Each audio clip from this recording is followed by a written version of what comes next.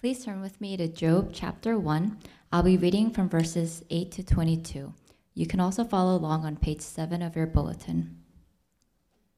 Then the Lord said to Satan, "Have you considered my servant Job? There is no one on earth like him. He is blameless and upright, a man who fears God and shuns evil." "Does Job fear God for nothing?" Satan replied. "Have you not put a hedge around him and his household and everything he has? You have blessed the work of his hands so that his flocks and herds are spread throughout the land. But stretch out your hand and strike everything he has, and he will surely curse you to your face." The Lord said to Satan, "Very well then, everything he has is in your hands, but on the man himself do not lay a finger." Then Satan went out from the presence of the Lord. One day, when Job's sons and daughters were feasting and drinking wine at the oldest brother's house, a messenger came to Job and said, "The oxen were plowing and the donkeys were grazing nearby, and the Sabeans attacked and carried them off. They put the servants to the sword, and I am the only one who has escaped to tell you." While he was still speaking, another messenger came and said, "The fire of God fell from the sky and burned up the sheep and the servants, and I am the only one who has escaped to tell you." While he was still speaking, another messenger came and said, "The Chaldeans formed 3 raiding parties and swept down on your camels and carried them off. They put the servants to the sword, and I am the only one who has escaped to tell you." While he was still speaking, yet another messenger came and said, "Your sons and daughters were feasting and drinking wine at the older brother's house when suddenly a mighty wind swept in from the desert and struck the 4 corners of the house. It collapsed on them, and they are dead, and I am the only one who has escaped to tell you." At this, Job got up and tore his robe and shaved his head. Then he fell to the ground in worship and said, "Naked I came from my mother's womb, and naked I will depart. The Lord gave, and the Lord has taken away. May the name of the Lord be praised." In all this, Job did not sin by charging God with wrongdoing. This is the word of God. Heavy text. One of the most famous lines in the book of Hamlet, one of my favorite books, Shakespeare's Hamlet. Hamlet's at the gravesite, and he's peering into the skull of Yorick. You see, Hamlet is the prince of Denmark, and in Yorick, he's a jester for the king. And so Hamlet, he knew him, and he's now looking into his now skull, and it's this famous line. He says, "Alas, poor Yorick." He says, these used to be his lips. He used to kiss with these lips. He used to joke. He used to make people laugh. He used to sing, and now he's gone. That's essentially what he says. In other words, one day we're going to be kissing and joking and laughing, and we're going to be singing, and then all of a sudden there's going to be suffering, and we're going to die. There's nothing more certain than the reality that you or those you love are going to suffer over and over and over and over and over and over and over. And when you do, man, it's easy. It's easy and it's natural to ask why. And there's no greater book in the Bible, possibly all of ancient literature, that deals with the question of suffering like the book of Job. I mean, one of these years, we kind of have this kind of planned out, but one of these years, we're going to go through the book. It's an amazing book. It's beautiful. It's poetic. It's really one of a kind, and the book spans 3 acts. The first act, you have God and his dialogue with Satan. We saw this here in this passage that we read today. And then we see this dialogue between Job and his friends. And then lastly, we see this epic meeting between God and Job. But what you see in this book is really an amazing resource. God has given us this amazing resource on the why of suffering and how to deal with suffering. Keep in mind, there's a kind of suffering. This is not the kind of suffering that comes when you sin and when you lie and when you cheat people, when you just do wrong things. That's not the kind of suffering. We don't really lament when people go through that, even though, there's still a sorrow there. There should be a compassion there, but we don't lament that a whole lot. This is about the kind of suffering that just happens to you. And ultimately, those things that happen, it shapes the course of your life. It's one of the most important issues, especially for people who are exploring what it means to be a Christian, and especially for people in the church. So really, it affects all of us. Every one of us struggle with the meaning of suffering, and this passage gives us 4 lessons about it. What you should know, what you should trust, what you should do, and what you should hook into or anchor into. 4 ways of dealing with suffering: what you should know, what you should trust, what you should do about it, and what you should anchor into. First, we're going to look at what you should know. Now, when you suffer, we usually respond with, at least at some point in your mind, you're going to say, God is punishing me. I mean, what did I do wrong? You see, and if you're a non-religious person, if you're an irreligious person for that matter, non-religious people, they tend to view suffering as just like a random thing, chance. Prominent evolutionary biologist Richard Dawkins, in 1995, he wrote probably one of his more popular books in his early years. He wrote a book called River Out of Eden, Our Darwinian View of Life. And he says this: during the minute that it takes me to compose this sentence, thousands of animals are being eaten alive. Many others are running for their lives. Others are slowly being devoured from within by rasping parasites. Thousands of all kinds are dying of starvation, thirst, and disease. In a universe of electrons and selfish genes, some people are going to get hurt, other people are going to get lucky, and you won't find any rhyme or reason in any of it, nor any justice. The universe that we observe has precisely the properties that we should expect if there is at the bottom no design, no purpose, no evil, no good, nothing but pitiless indifference. In other words, what Richard Dawkins is saying is, there is no God. There is no God. And if there is, he's certainly not in control. He's powerless. So suffering really is random. Suffering is really by chance. And so how do you respond to that? Well, if things are randomly happening to you and things are happening by chance, Ernest Becker, who wrote his seminal Pulitzer Prize-winning writer, Ernest Becker, he wrote The Denial of Death. He says, really, the only way that you can respond to this type of suffering, to this type of random chance happening, is stress, anxiety, just coping with it by kind of averting it, avoiding it, doing whatever you can to eliminate it from your life. Now, if you're like me and you grew up in the church, I've observed that when somebody suffers, there's always that one person in the church, at least one person in the church, that says, well, it's because you're in sin. You've done something. You did something wrong. That's the religious view. You see, contrary to the irreligious or the non-religious perspective, the religious people tend to view suffering as a penalty, as a punishment. I mean, it is something in you that's telling you that you must have done something wrong. Now, you could be in the church and you can hear every week that God is gracious, that everything happens by sheer grace, that this is not punishment, and yet when something goes wrong in your life, especially after you've had a stretch of good days, there is something that's convincing you and telling you that your suffering is a penalty for how you've lived your life. We believe that if we live a good life, if you do good, then good things are going to happen to you. They should happen to you. So if you do bad things, or if bad things happen to you, then it must be because you've not lived a good life. And religious people, in other words, they believe then that God is in control, but he's angry at you.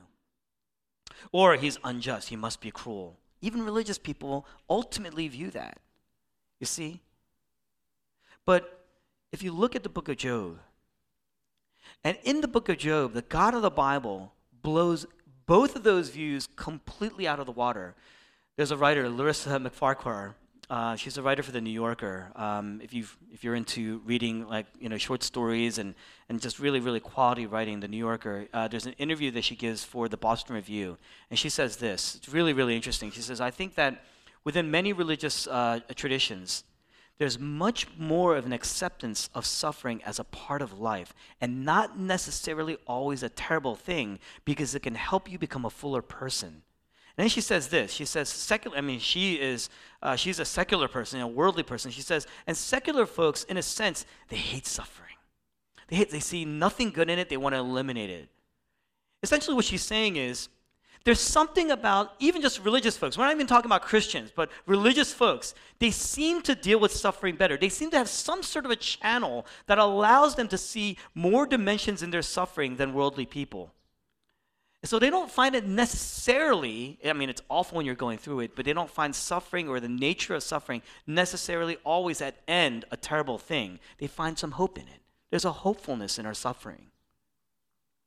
Now, in verse 8, there's this fascinating conversation between God and Satan. And God says, look at Job. There's none like him.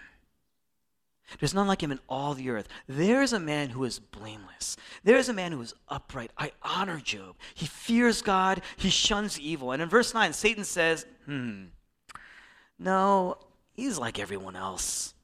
If you take away, you've set him apart. If you protected him, you take away that protection, if you take away the blessings that he's been given, he will curse you like everyone else. He will abandon you. And God says in verse 12, well, very well, okay. Go ahead, sure. And though he limits Satan, he says, I want you to go ahead. And Satan does. Now we're going to pause for a second here. Some of you are in this room and you're kind of frowning and you're thinking, what? God just said this is a noble person. He's an honorable guy.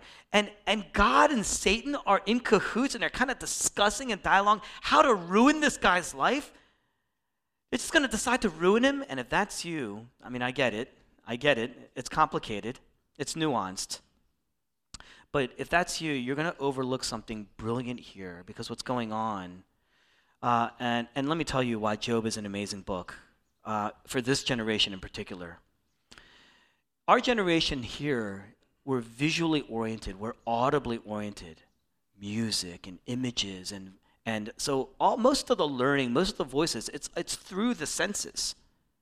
You have Job here, the book of Job. For this generation, it's an epic narrative. It's a story, and yet it's poetry. And so there is a visual element. There's an audible element almost. There's an imaginative element. So in this image-oriented society, Job is a drama. It is a narrative. And so the truth is not just kind of didactically taught. It's not didactically explained. It's not like the Apostle Paul in the New Testament, like in the book of Romans, where you're being given truth and you kind of have to process it that way.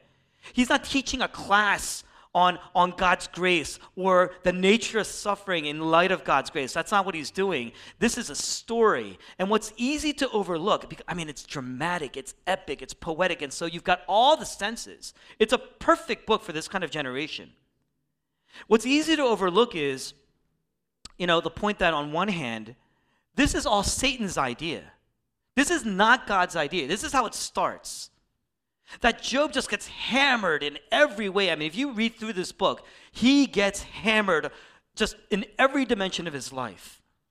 Satan does all of it. God is not actively causing it. He's not creating it. And the Bible is very clear. God hates evil. God hates sin. God hates suffering. God hates brokenness. Remember, when God created the world, it was without evil. It was without suffering. It was without trial or labor or toil, sweat or death. These things came as a result of sin, which was our choice.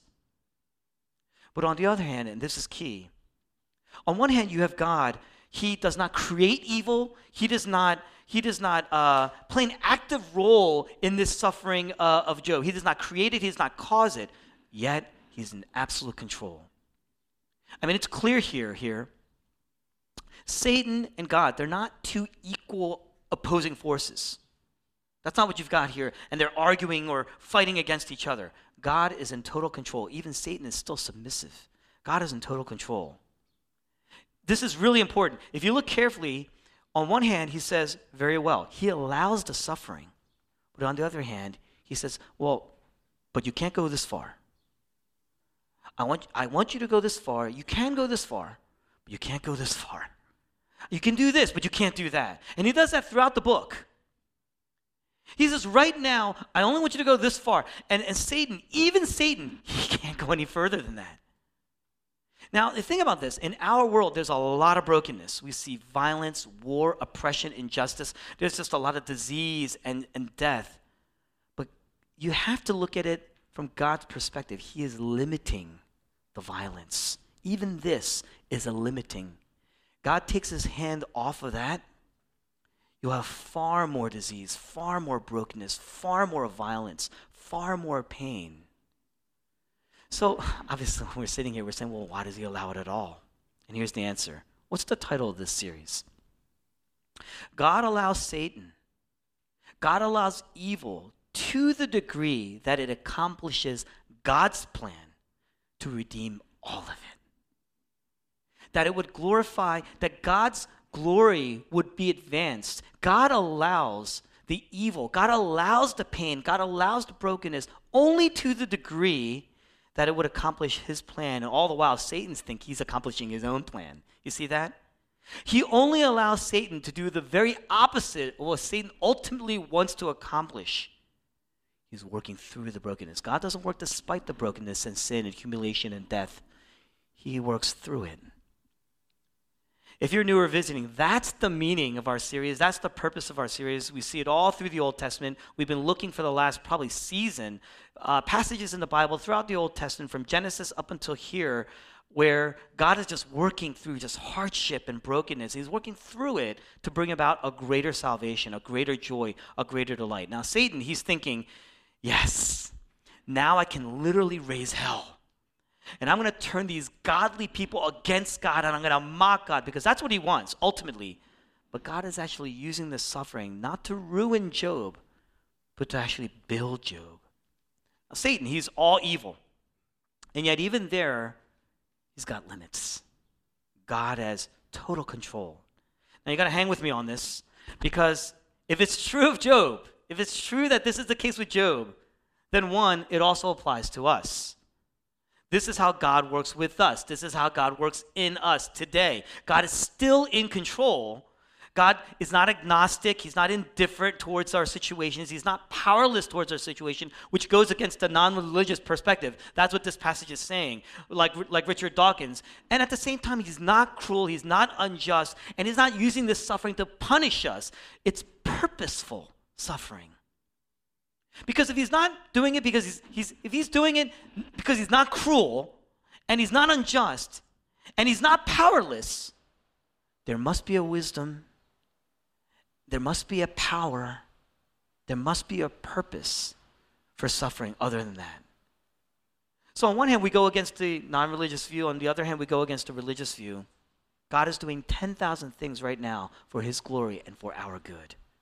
To do away with evil once and for all, forever, for all time. Satan's intent, what is Satan? He is out, he's just to ruin our work, ruin our families, ruin our lives, destroy everything, take away everything that you love, your sense of peace, your sense of rest, your sense of delight, joy, your health, your life.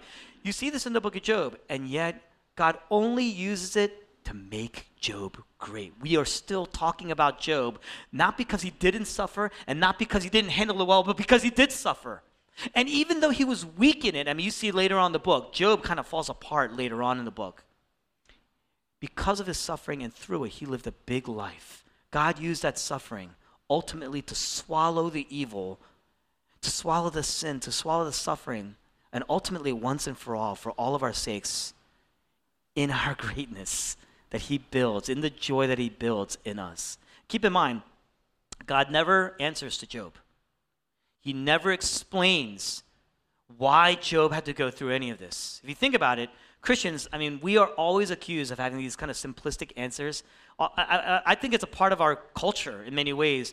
We're just kind of taught simplistic answers on the way up as you grow older. So when people ask you the really, really complex, nuanced questions, we really don't have answers. And then we're too prideful and arrogant to say we don't have answers. I don't know. I know that it's there. I know that there are answers. I just don't know it. So it's really not a reflection of who God is. It's actually a reflection of us and our arrogance and our pride. But that's another thing, another time. We're always accused of having these simplistic answers regarding the question of suffering. But it's every other answer. Think about it. Every other answer outside of the Bible, that's what's illogical. That's what's unreasonable. That's what's too simple of an answer to one of the most complex, if not the most complex question, or one of the most complex, if not the most complex dimension of our lives, the meaning of suffering. I mean, think about it. I can't believe that in a God that allows suffering. You don't think that's a simplistic answer? You don't think that has no nuance there? Well, yeah, God exists, suffering exists, so God must be powerless, or God must be evil, or God must be unjust. You don't think that's a simplistic answer? That's not too simplistic of an answer to one of the most complex, nuanced questions in life. The Bible says God is all-powerful and all-wise and involved, and yet he has reasons for suffering that he doesn't even obligate himself to answer. If you look at the book of Job, at one point, Job actually just finally loses it, and he questions God.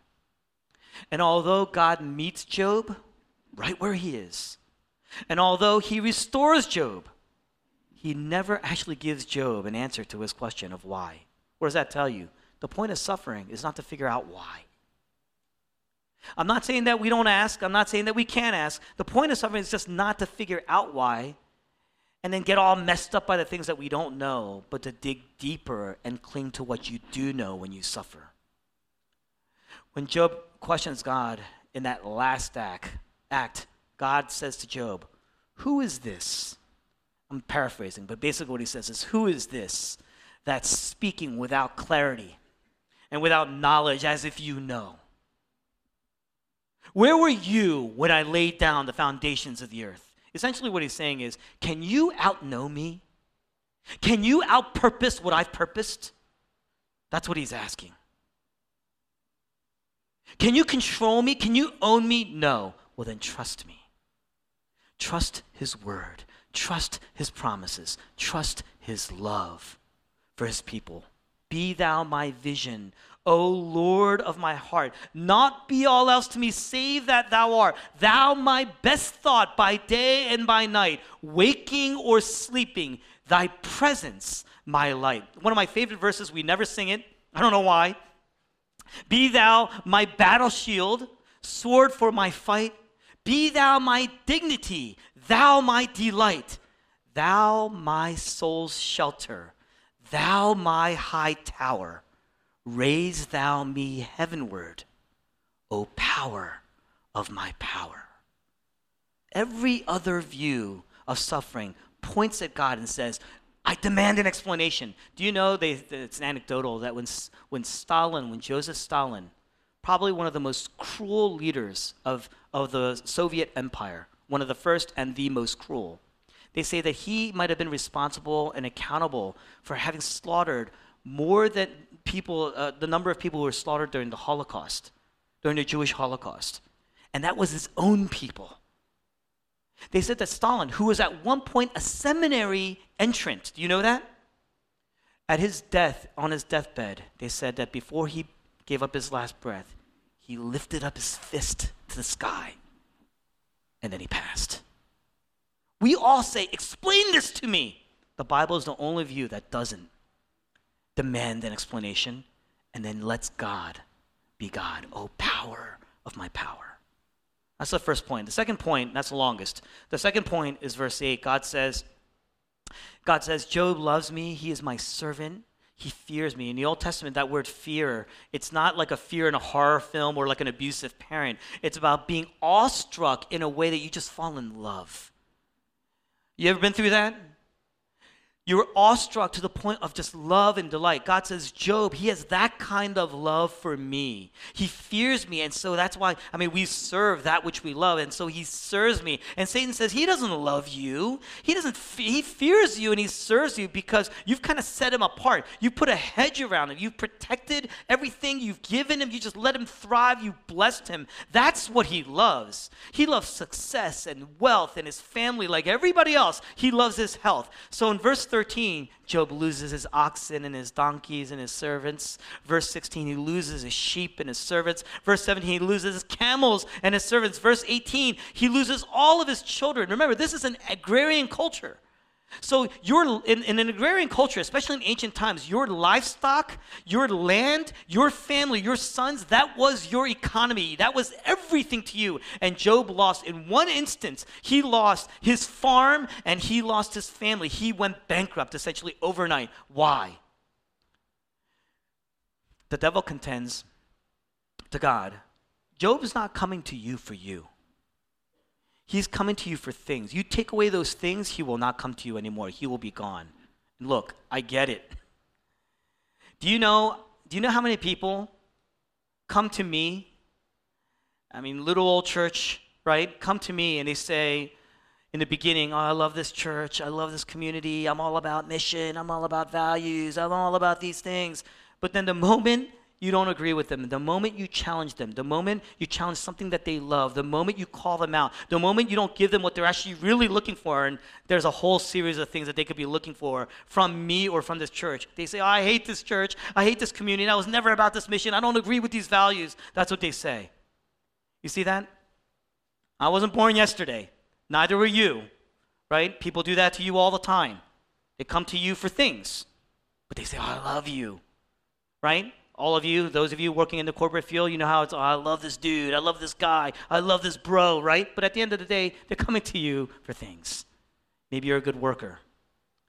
Maybe you do certain things really, really well. We all have a little bit of this in us. I mean, you can say, well, how can people be like this? We're all like this. And we're a lot like this towards God. Because most of us, we don't go to God for things. When you're honest, we don't go to God for God, we go to God for things. I worked at a large Fortune 100 company for years. You know, it's interesting because people say they're all about the values, they're all about the company, they're all about I'm all about this stuff, our initiatives, I'm all about this place, until bonus season.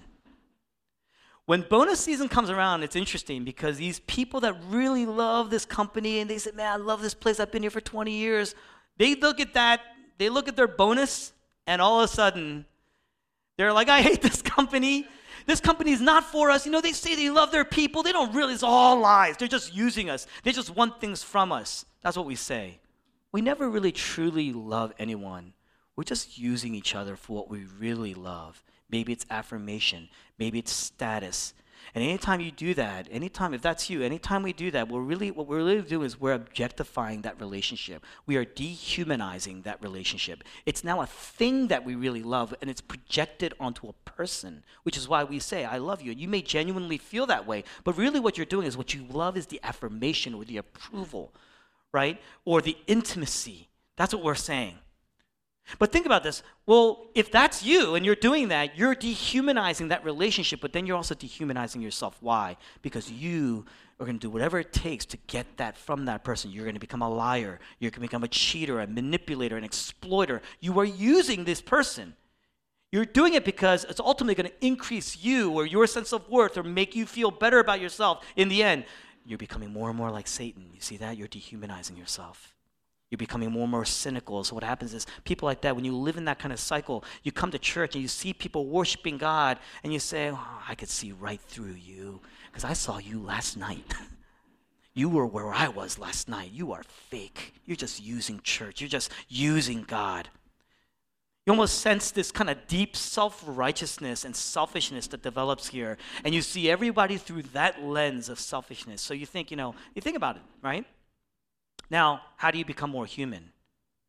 Why did God take everything away from Job? Because sometimes, this is the answer, because sometimes I know that we're serving God because it's easy. You have your youth, you have your health, you have some wealth, you're building some wealth here, things are going well. You're young, you're beautiful, it's easy. But unless you're serving God for nothing, you're not serving God at all. You're serving yourself. That's the truth. Maybe right now it's easy to say I love God, but everyone here in this room has a breaking point. Even Job did. Later in the book, Job has a breaking point. We all have that one point in our lives where we kind of cross that line. You know, you can take it when this suffering happens, and then this suffering, and then this suffering. And what happens is at some point you cross the line, and you say, I've had enough. Why are you doing this to me right now? We all have that one thing that if you lose it, we say, why? It's at that point. And for some of us, it doesn't happen like overnight. For Job, it happened all at once. For some of us, it extends over time. The more you accumulate wealth and material goods and power or titles or acclaim or approval, whatever it is that you're building, your reputation, there's also an equal amount of pressure that starts to build, you see. And that's when you're really supposed to hold fast. You're supposed to anchor deeper and dig deeper. When you've lost big, you need to double down on your relationship with God as your wealth, as your security, as your lover, as your home, as your life. That's what it means to fear God. That's what it means to serve God. That's what it means to love God. You know, we sing a praise song. We say, I trade my treasure and all my rewards, Jesus, to know you and then know you more. To trust God and his character and his word, his promises. To come to God for God. To come to God as God. That's what we're called to do. Well, what do? What do you learn? If you want to grow in righteousness, if you want to grow in compassion, if you want to grow in integrity, if you want to grow in love, and if you want to genuinely love God for God and love other people not because you want something from them, but because they have some intrinsic value in themselves, the only way that's going to happen really is through suffering, believe it or not. Because there's so much selfishness in us. We're sinful. There's so much selfishness and self-righteousness. To be able to break through all that, what does God do? We go through suffering. Satan says, take away his career, take away his wealth. I mean, that's essentially what happened here. God just kind of ruined his career in a sense. Take away his career, take away his wealth, take away his family, and he will turn from you. And he will, and what God does, God allows Satan to take it away, and yet, Job in this passage, at this point, he's steady. In verse 20, he falls to the ground and he worships. In other words, here, Job still praises God. Satan torments him. In the book of Job, it shows us that even though God doesn't owe us answers, he's present, he's involved, and he is sufficient in our suffering. So what does Job do? What does he say? One, he tears his robe, he shaves his head, he falls to the ground in worship. Now, if you saw somebody who says they're a believer or who says they're a Christian one day and something happens to them tragic and you see them and they tear their robe and they shave their head and they fall to the ground and they're just like kind of flailing around, you're likely to say, well, I mean, you're not acting like a Christian. That's what you'd say. I mean, I get that you're sad, but where is your hope? Where is your hopefulness here? I mean, in the Western church, we tend to think that being a Christian means you have to kind of grit your teeth, clench your fists, and say, no matter how bad you say, it's all good. We say that, right? It is well with my soul, right? God is good all the time. You ever hear that?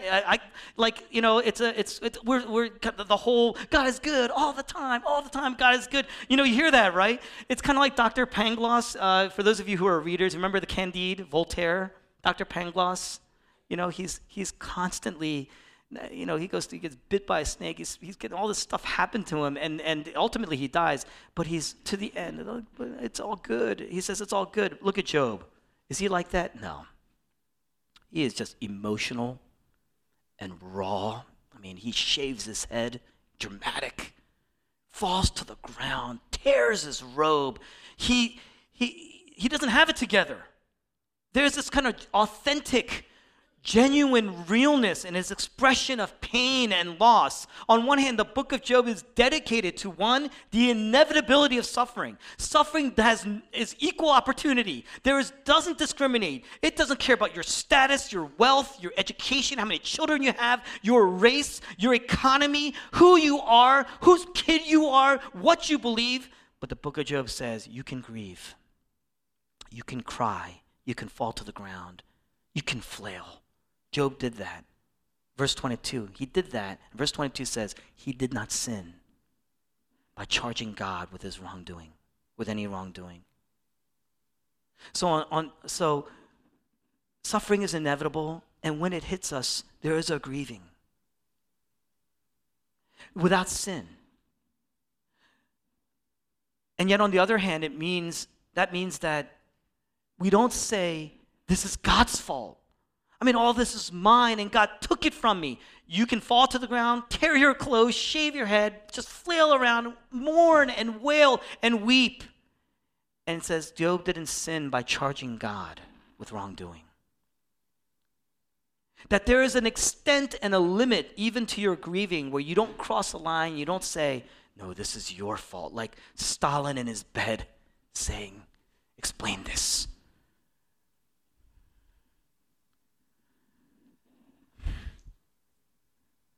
What does Job say? Well, he doesn't say, all this was mine, you took it away from me. I worked so hard for it, and in one day, you just kind of ruined all of it. You know what he says in verse 20? I was naked when I came from my mother's womb, and naked will I depart. In other words, I came into the world with nothing. I was helpless, vulnerable. Look at the wisdom here. He says, I was nothing when I came in. And that means that everything that I accumulated is by God's sheer grace. He just chose to give it to me. I didn't earn it. I know I worked hard, but it's by God's sheer grace that I got anything. It was given to me. And so essentially, where I am right now is pretty much how I came and really how I'm going to go. And that's the second thing that you learn. That's the second thing that we do, that if you build your life on what you made, what you've accomplished, what you have, this is who I am. I have power and I have wealth. I have things. I have status. I have a good reputation. Look what I've done. Well, then suffering's always going to ruin the party for you. It's always going to ruin your life. It's going to make you feel like you're less than what you are or who you are, when God really intended to use that suffering to make you more of who you are, more than what you are. You will never recover if you're building your life on what you've done or what you have or what you've built, in a sense. Job's wife later on in the book says, curse God and die. If you're just a religious person and you're suffering, you're going to curse God. Or you're going to just beat yourself up. You're going to curse yourself.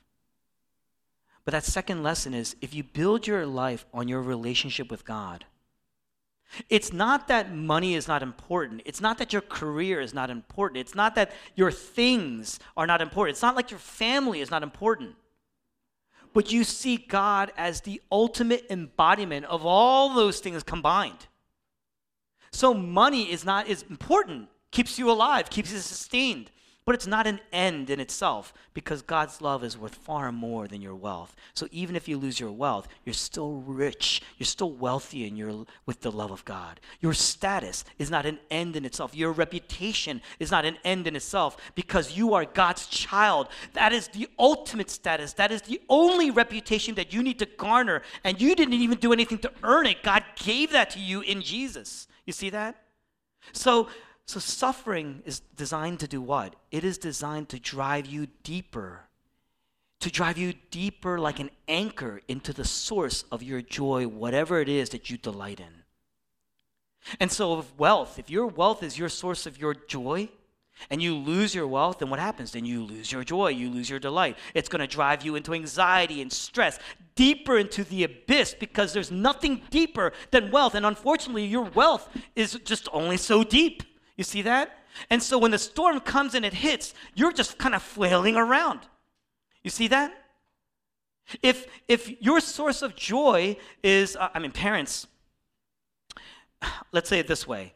If your relationship with God is your source of joy, and you lose your wealth, what does it do? Well, it's going to drive that anchor deeper into what? Your source of joy, which is what? Your relationship with God, because He is your source of joy. Parents, you would understand.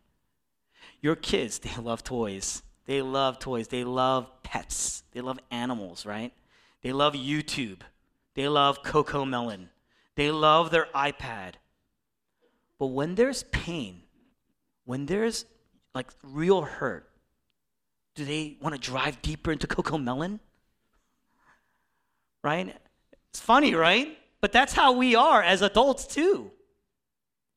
It's just more sophisticated Coco Melon. Right? They don't go to Coco Melon. They don't go, I'm suffering, Mom, iPad. Then maybe they do say that. I don't know. But they say, I'm suffering. They don't drive deeper into their toys.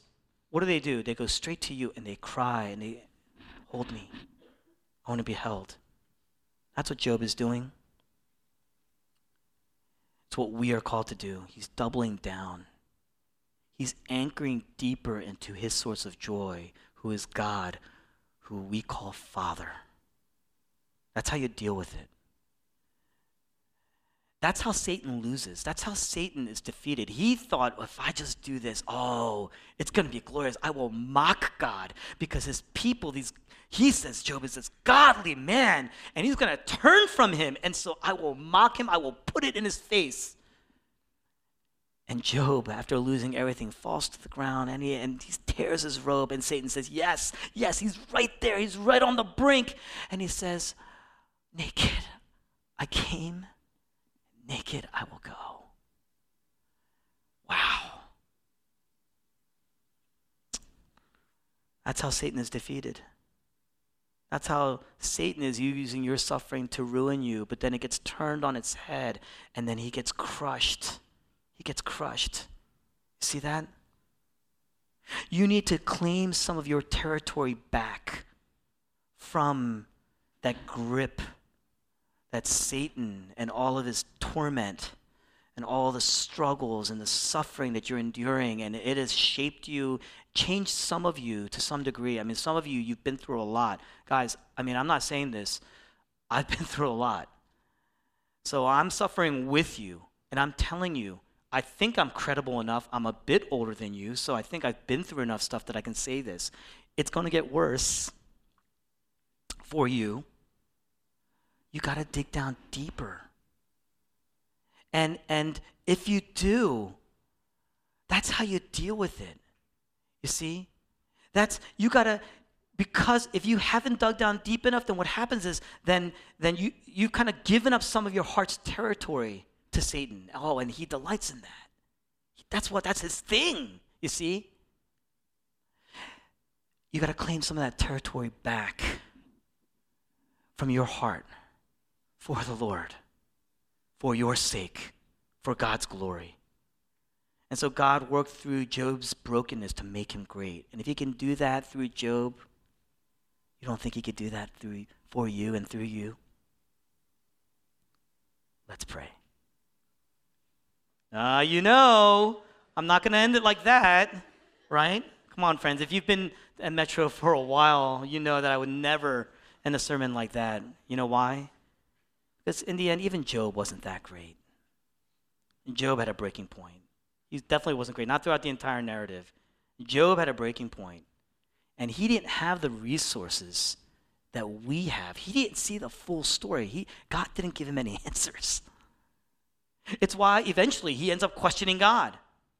But we have the entire story.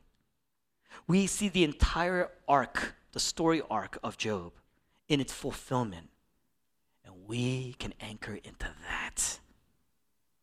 You see, Satan, he says, Job never loved you. Take away the suffering, he will walk away. That's awfully familiar. Where have we heard that before? In the first book of the Bible, in Genesis, in the Garden of Eden, Satan comes to us. Satan comes to Eve. And he says, God never really loved you, because if he did, why would he withhold this good thing from you? Look at that fruit. It's desirable. Eve says it's desirable for gaining wisdom. It's pleasing to the eye. It looks useful. He says, why would God withhold that from you? That's a good thing. God's using you. God is trying to keep you down. You see that? Think about this. In the book of Job, Satan says to God, Job never really loved you. He's using you. And there's actually some truth in that. But God says, no, Job is stand up, because he is the anchor. You see that? He is holding him up. Even though he knew Job was going to fail, he still says Job is righteous. Why? Because he is Job's righteousness. You see that? But in the garden, Satan says to us, God is holding us back. God is using you. And that was a complete and total lie. And we believed it. We believed it. We bought into it. We believed that God would never get you where you need to go, that God would never get you where you want to go, that you will never be happy trusting God. And we are living like that today. In this room, we have a collection of people who are suffering, and in the process, every day tempted. Does God really have my best interests in mind?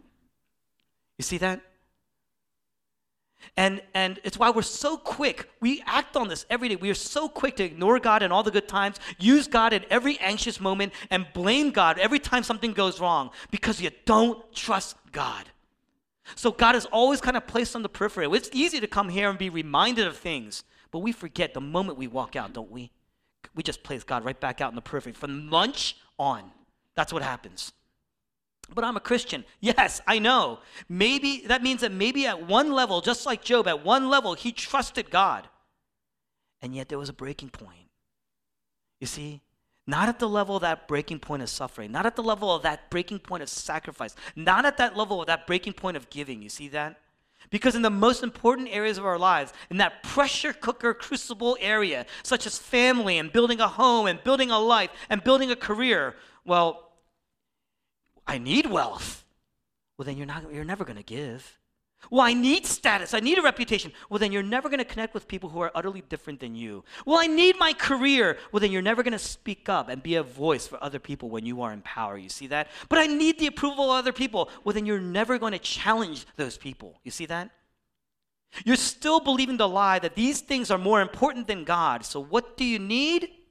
You need a greater assurance that God is present and that he loves his people, that your suffering is not a penalty, in a way that transcends your need for all those other things, to put those things in some ways in the periphery. You may need it, but it's in the periphery so that your relationship with God becomes core. It becomes central. In other words, you need to know a truth that completely overwhelms and overcomes the lie. What is that truth? You notice something? In the Old Testament, lots of godly men, lots of prophets and priests, and kings, when they're suffering, they always cry out, why? Why does this happen? But in the New Testament, you have the Apostle Paul, Peter, all the apostles, John. They suffer immensely. And yet they never cry out. They never complain. Paul says, I rejoice. That's what he says. You don't see them questioning God ever. Why? Ultimately, why? You ever notice that? Why is that? It's because centuries after Job, there was one prophet. There was one godly man who did. In Luke chapter 4, Jesus Christ is in the wilderness. And he hasn't eaten in 40 days and he's weak. And Satan starts to torment him. Jesus has nothing. He has given up all of his status. He has given up the kingdom. He has come down. He is incarnate in our world. And Satan torments him. And he tries to get Jesus to buy into the lie that God is not out for his own good. That he could have kingdoms and self-preservation and all this stuff without ever having to go to the cross, without ever having to suffer. He says, I can give this to you. If you just bow down before me, I will give this to you and you won't ever have to suffer again. You see that? But each time, what does Jesus do? He relies on the word of God. Truth. All the way through his life journey. Until you get to the cross. This is Jesus Christ, the most perfect man that ever walked the earth. He is the perfect Job, the greater Job. Never once used God, never once, he just loves it. He goes to God for God. Truly, God is central in his life. And yet what happened to him? Oh, he suffered immensely. He got the cross. And on the cross, Job, he tore his robe. Jesus Christ was stripped naked. Job, he shaved his head. Jesus Christ received a crown of thorns on his head. For Job, suffering just kind of happened to him, but for Jesus, he offered himself. He willingly and gladly suffered for his people. And so on the cross, the wrath of God is pouring out on Jesus as a penalty for our sins. And there he cries out, what? My God, why have you forsaken me? You see, when Job was at his lowest point, he felt abandoned by God, but he wasn't. God was present. In fact, he was limiting the suffering. He had total control, and the suffering was used to build Job's view of God, to expand his range of his perspective on God in a way that actually made him great. We are still talking about Job today as a result, but Jesus Christ, he is at the lowest point of his life as well, and he has lost his wealth, ultimate wealth. He has lost ultimate treasure. The center of his being is God himself, and he has abandoned him. So he's lost his wealth. He has lost his home. He has lost his security. He has lost everything. He has gone completely bankrupt, so to speak. God has allowed his own son to become crushed for our sins. He allowed it, and there was no limit. He was crushed by evil, totally destroyed. Why? So that he could destroy evil forever. You see that? God working through that brokenness. No one understands suffering more than the God of the Bible, who sent his own son to die And yet, do you know Jesus Christ? To the end, as he's being abandoned by God, he still trusted God to the end. Into your hands I commit my spirit. He was still praying to God. He was still trusting in God's promise. You see that? Even as he died, he cries, he says, into your hands I commit my spirit. Jesus is crying out. He suffered the ultimate oppression, the ultimate injustice, the ultimate violence, the ultimate bankruptcy, the ultimate abyss. Why? Why would God do that? I mean, to make Jesus better, he was already holy, he was already perfect, so why? It was to make us better, to grow us, to make us holy, to make us more like Christ, so that we could have the assurance, we could have the truth that transcends all the lies. You see that? I mean, for those of you who are suffering, it's confusing, it's disorienting. We're like, we don't have any idea why. Jesus died to be that living evidence that your suffering is not a punishment. Why? Because he took our punishment. He took our penalty. God is not faithful in your suffering. You can trust it. He works through the brokenness of Jesus to bring about the ultimate salvation, to bring about that joy of being in Christ goes along with his victory and his resurrection. We're going to be celebrating that in a few weeks at Easter. That's what it's about. That's why we call it Resurrection Sunday.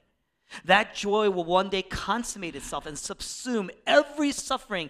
And you know what it says? That one day God himself, Jesus himself, will wipe away your tears. You will never cry again. You don't just try to be like Job. Oh, it's all good. There's always a breaking point. You need to see the ultimate Job to ward off every lie, to ward off every temptation to walk away from God and question his love. And here's the key. Here's the key. Look at everything that we gain by loving God. What did Jesus gain by loving us? Nothing. He died. Well, then why did he love us? The cross is the evidence that Jesus is not using us. That he loves us because we have some intrinsic value to him. He just loves us.